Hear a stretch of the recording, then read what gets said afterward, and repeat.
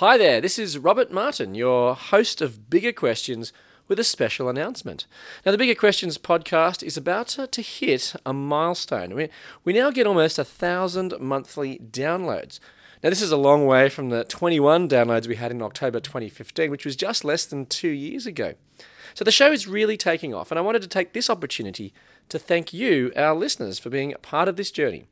We've had a great time, and I hope it's been equally enjoyable and thought-provoking for you.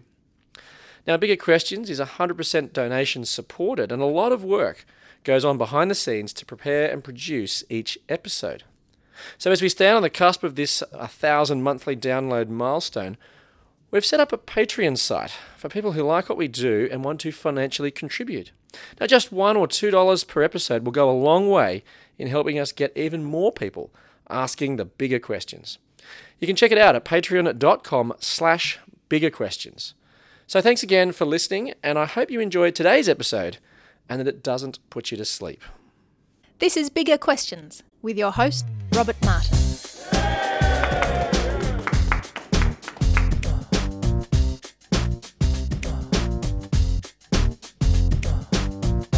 Welcome to Bigger Questions, recorded live in Melbourne CBD. Today's big question: how can we get a good night's sleep?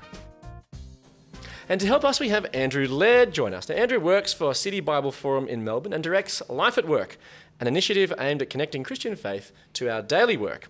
He's a popular speaker and writer, and he joins me now. Please welcome Andrew Laird. Thanks, Rob. Now, welcome, Andrew. A raucous welcome there from our live audience. Now, they're not asleep yet. we're still hoping that they're still not asleep in half an hour.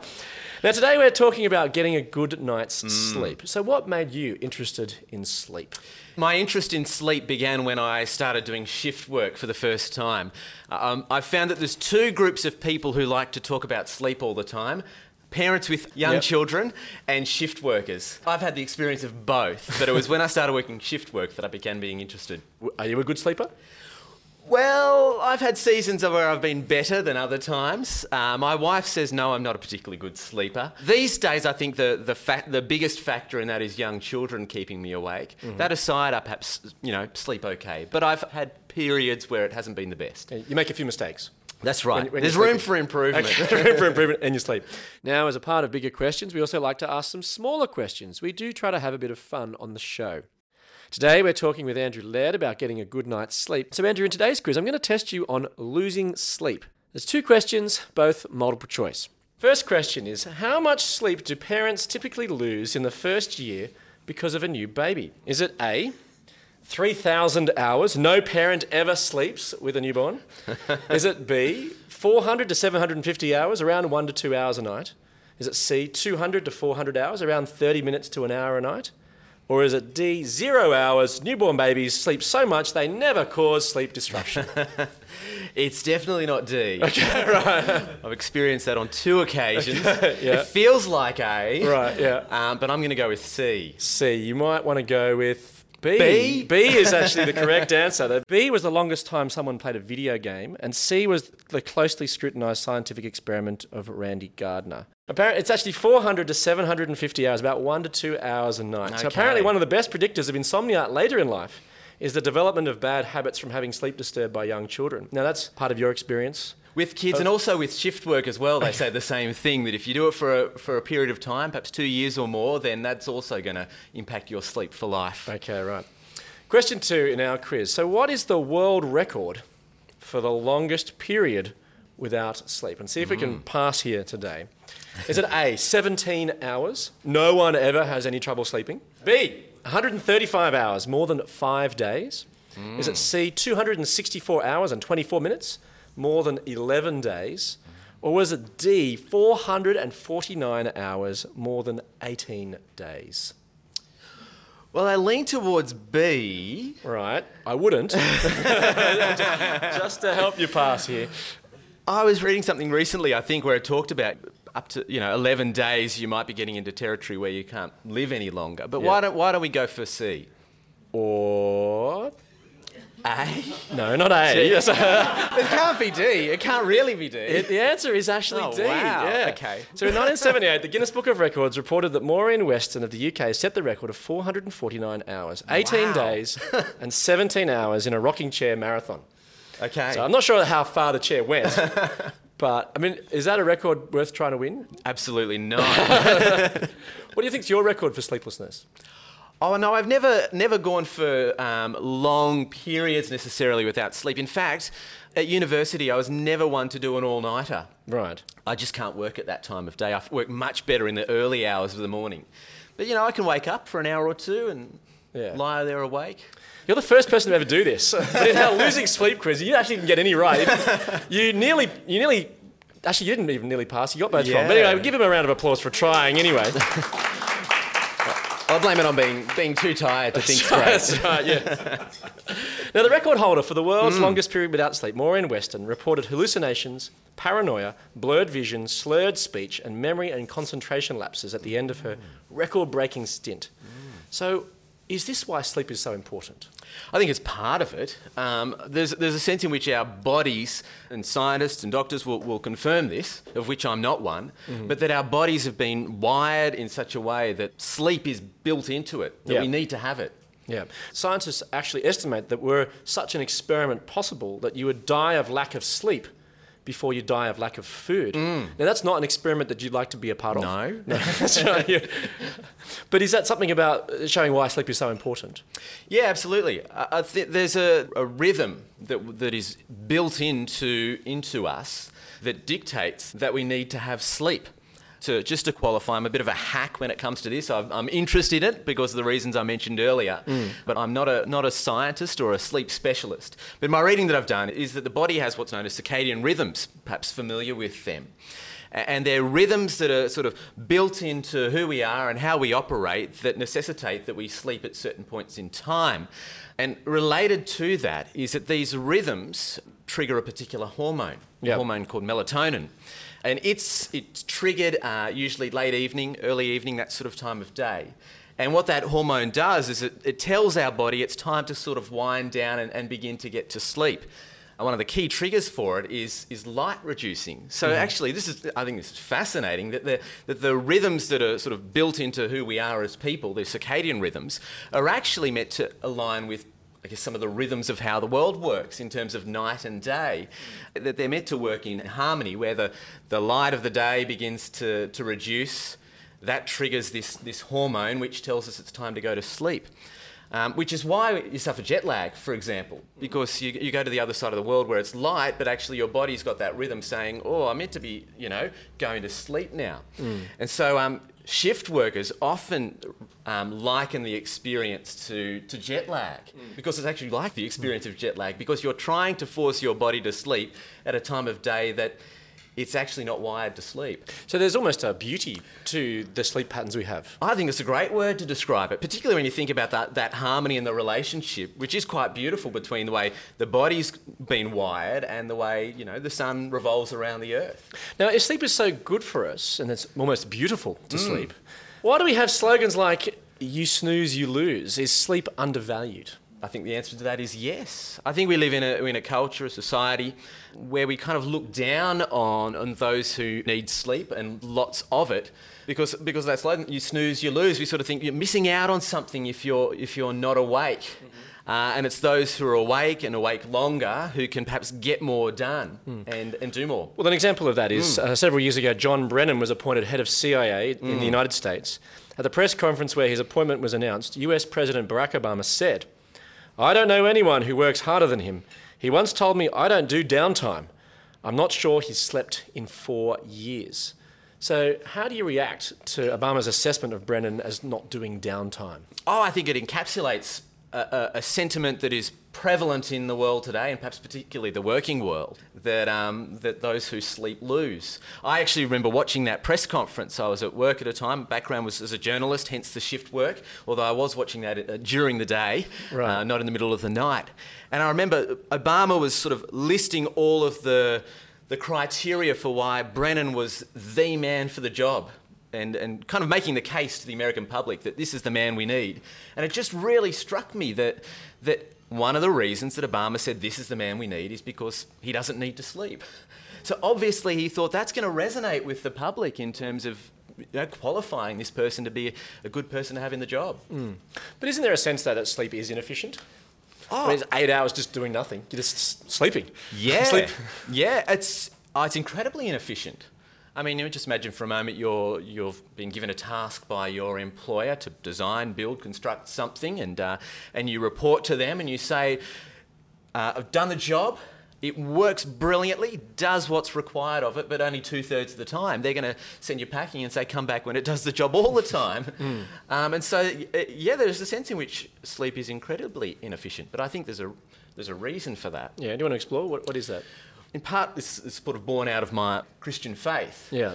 That I believe that there's a God who runs the world, he's the one who keeps the world spinning, and has actually made us in such a way where we actually are inefficient 1/3 of the time, almost as a daily reminder that it's not you who keeps the world spinning, but me. Even though John Brennan keeps the world running in some respects by not sleeping for 4 years. Yeah, and I think that's part of perhaps an illusion that we create or convince ourselves of, that somehow, because I don't need to sleep much, really I'm the one who's in control, keeping things going. So what are therefore the causes of sleep loss, apart from rocking chair competitions and lots of work? What makes us lose sleep? Well, for me, I think there's been 3 big things that have impacted upon my sleep, and I've touched on a couple of them already. One was shift work. That sense of trying to force your body to sleep at times of day that it's not actually wired to sleep. It's breaking the rhythms that are built into it. Yeah, and that can have an ongoing effect, even after you're no longer doing shift work, apparently. Well, I certainly feel the effects of it still. There's that. I think we've touched on it as well. Young children, they don't necessarily always help you get a good night's sleep. But I think another thing as well, and this has been relevant for me in periods of time, in that concern, worry, anxiety about certain pressures in life, they're the kind of things that can either keep you up late, trying to keep on top of things and not going to bed early enough when your body's sending that signal to go to bed, or equally waking up in the middle of the night and lying awake thinking about things. And interestingly, 3 to 3:30 a.m. is the time that you will wake up. If you're worried or concerned about things. And that, again, it's part of the rhythms of the body. The body actually loses temperature a little bit at that time of day. And so most people who die in their sleep actually die between 3 and 3:30 a.m. And similarly, that drop in body temperature is the reason why, if there's anxiety, concern, worry, that'll be the time that you wake up. So just a very quick story. So just on that, if you're worried about dying in your sleep, you should set the alarm for 3:30, is that right? Yeah, just to get through. That's right. But it's interesting, I spoke to a psychologist once, and she thought about starting an online forum for all of her patients who were worried or concerned or anxious at 3 a.m. in the morning, because she knew they'd all be awake then. So what keeps you awake at night? Well, these days, mostly kids, not shift work anymore, very thankfully. But as I said, I've known, not necessarily extended periods, but certainly known periods of time where I've woken up at 3, wide awake, my mind absolutely racing with usually concerns about work, the quantity of work that I need to get through, how much I've got on my plate, and can I manage it, can I cope with it all? So what have you done to overcome this, apart from talking to your boss? Well, just in your defence, because you are my boss, a lot of the workload is usually self-inflicted, right? And that might be the case for others as well. But what have I done? Well, a variety of things.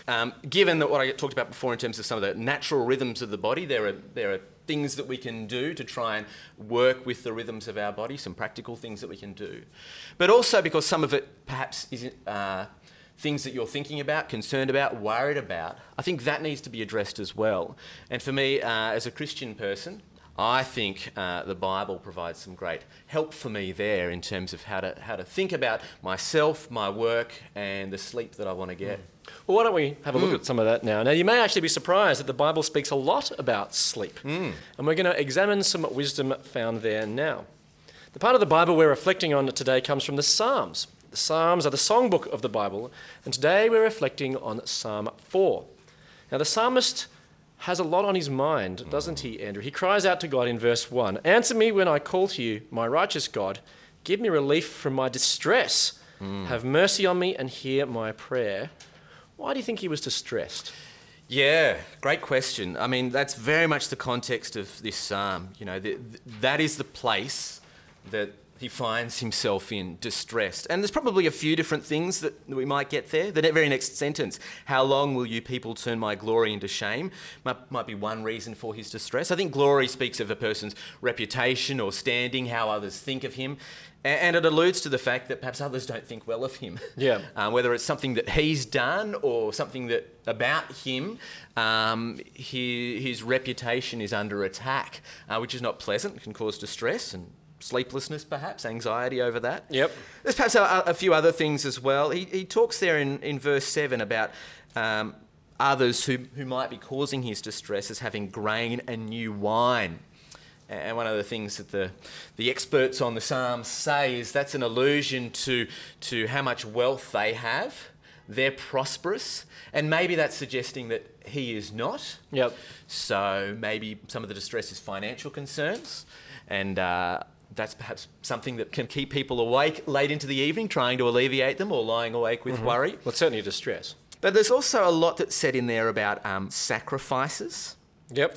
And so I think the psalmist is a person who is trusting in God, he says there. And I think there's others around him who perhaps have different faiths, different religions, offering different sacrifices. And so there's a sense that perhaps part of the distress that he is experiencing is from people of, I guess, different faiths, different religions to him, who are opposing him because of the faith that he has. That's what makes sense here in the second part of verse 2. How long will you love delusions and seek false gods? It's almost as though like you stay up late at night because someone's wrong on the internet, and you need to sort of try to deal with their problems, and try to deal with these people who are different to you, or disagree with you. Yeah, that's probably one of the reasons I don't watch Q&A late on Monday nights anymore, because I can't get to sleep afterwards because it gets so worked up with people who disagree, and you find that they're just wrong. But it fires you up and you can't sleep. That's right. So distress is obviously deeper than just watching Q&A, isn't it? So do you think then he had trouble sleeping? Well, I mean, they're the kind of things that could cause you to have trouble sleeping. As I said, reputation, opposition from others, financial concerns. I think they're the kind of things that people might often speak of as the things that cause them worry, anxiety, concern in the middle of the night or late in the evening. Absolutely he could. But the striking thing about this song, is that he concludes by talking about lying down and sleeping in peace, which just seems completely the opposite of what you would have expected, given his circumstances. Can you relate to this man's feelings? Yeah, absolutely. Yeah, absolutely. Some of those particular distresses, other ones. It's not necessarily here in this psalm, but I think one that I've known of others, and even myself in times, health, I think, can be a thing which can cause us great concern and worry and anxiety. That was a concern for you at one point in time, wasn't it? Yeah, certainly at one point in time. I have pretty bad eyesight, and I've had all sorts of eye issues, and I've had seasons where that's been particularly bad. One season in particular where I was sort of effectively blind in one eye for a month or two. And that's concerning, with things like that happen to your body. It's worrying, and the kind of thing that can keep you awake at night with worry. So the psalmist has all the ingredients for a bad night's sleep, has a lot on his mind. What's his solution? As you said, at the end he gets a good night's sleep. So what's his solution? He asks for relief, but he doesn't actually get it. No, and I think that's really key to this, that this sleep is in the midst of distress. There doesn't get a sense in this psalm that his problems have been solved, and yet he's still able to sleep well in spite of them remaining. And for me, I think there's a couple of things that are going on here that are allowing him to get sleep. Yep. Verse 7 speaks of fill my heart with joy. I think what he's talking about there is that his joy, his happiness, his satisfaction ultimately comes not from his reputation or standing that he might get through his work or whatever else it might be. His joy, his happiness, his peace in life doesn't come from his wealth portfolio. It comes from something else. And he's saying this to God, would you be the one that satisfies me, that fills me with joy? As those things kind of come and go, reputation and standing and finances, as they inevitably do, he says, you're fixed in who you are and what you do for me, and so would you be the one that I am most satisfied in, so that if those other things change, my joy still remains? And well, the psalmist himself recognises this and trusts in him. It says there in verse 3, know that the Lord has set apart his faithful servant for himself. So he actually has this sort of sustained trust in him. And similarly, in verse 5, offer the sacrifices of the righteous and trust in the Lord. And so he sees this.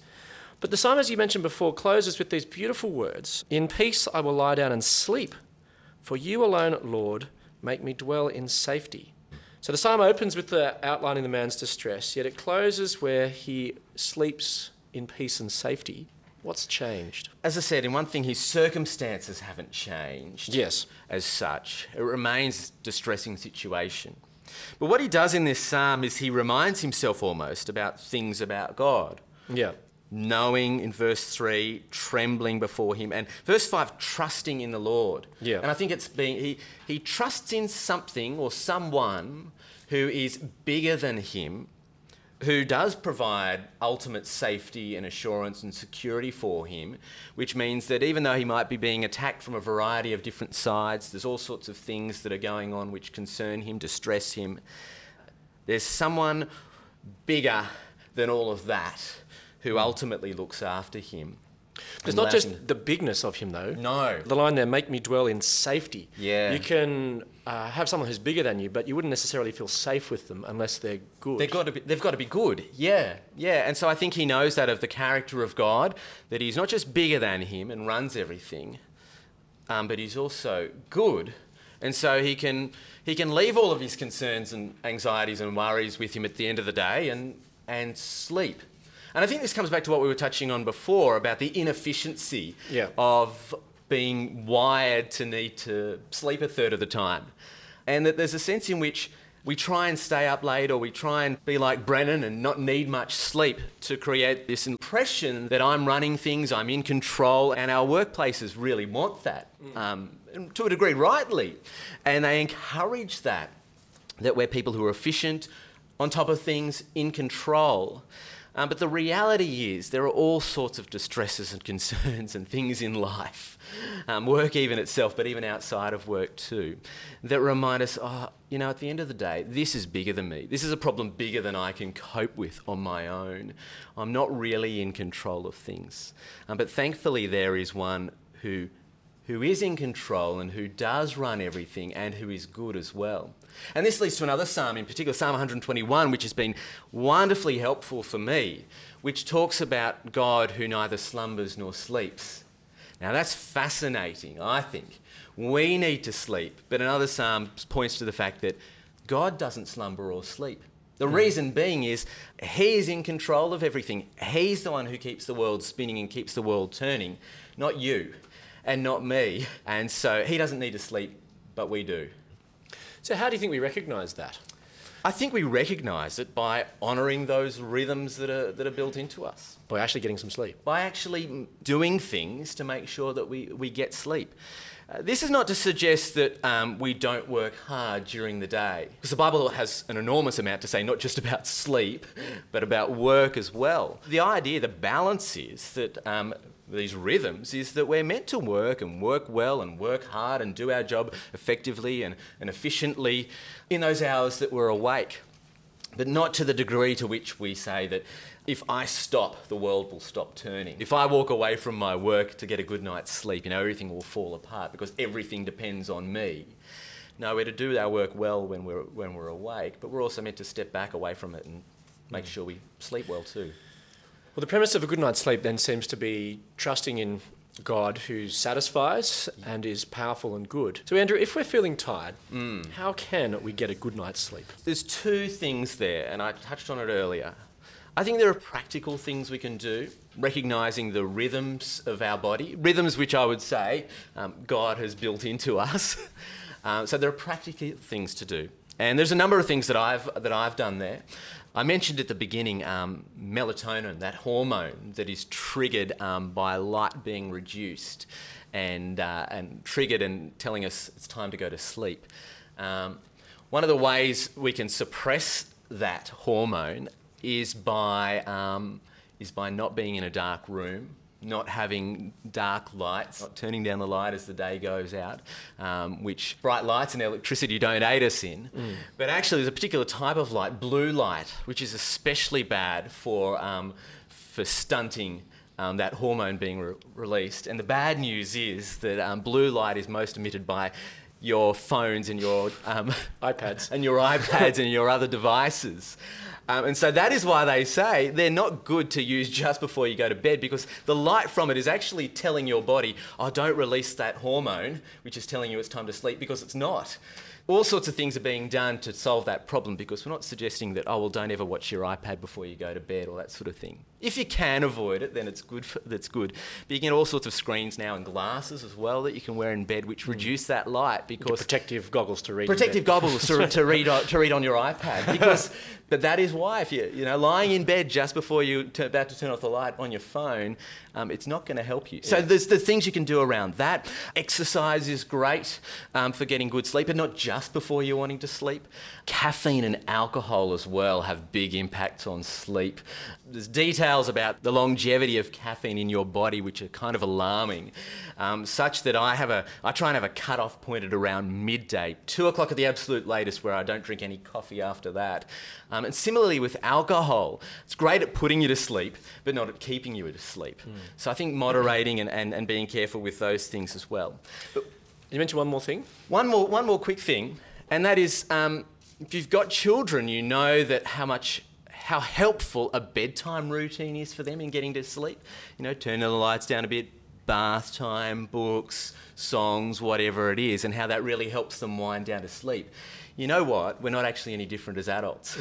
That a bedtime routine... You need someone to tuck you in. If need be, some sort of routine, and actually having a similar bedtime every night, just as you try and do with your kids, is actually really helpful for us as adults too. Because that's, again, respecting those rhythms of the body. So there are some practical things. So you reflected on the Psalms, the Bible. You see that God's in control. He's good. What difference has this made to your sleep? Look, I don't want to say that I now have an amazing sleep every night. As I said at the start, there's room for improvement. Those practical things have really helped. But also, I think being reminded that I'm not the one who keeps the world turning is really helpful for my sleep too. Really helpful in knowing that I can leave concerns and worries with someone else who does keep the world turning. And I used to think that I needed to tell myself that at 3:30 in the morning, and that'd help me get back to sleep. And it didn't work. And then I came to realise, actually, 3:30 a.m. is not the time I need to tell that to myself. 3:30 p.m, when I'm sitting at my computer, tempted to say yes to another email, tempted to add another task to the day, that's the time I need to tell myself, if you can, you need to say no now. Because the world doesn't revolve around you, you don't keep it spinning. And saying no at 3:30 p.m. will probably help you at 3:30 a.m. Let me leave you with the Bible's answer to the big question, how can we get a good night's sleep? From Psalm 4:8. In peace I will lie down and sleep, for you alone, Lord, make me dwell in safety. I look forward to you joining us next time for Bigger Questions. Please thank our guest today, Andrew Laird.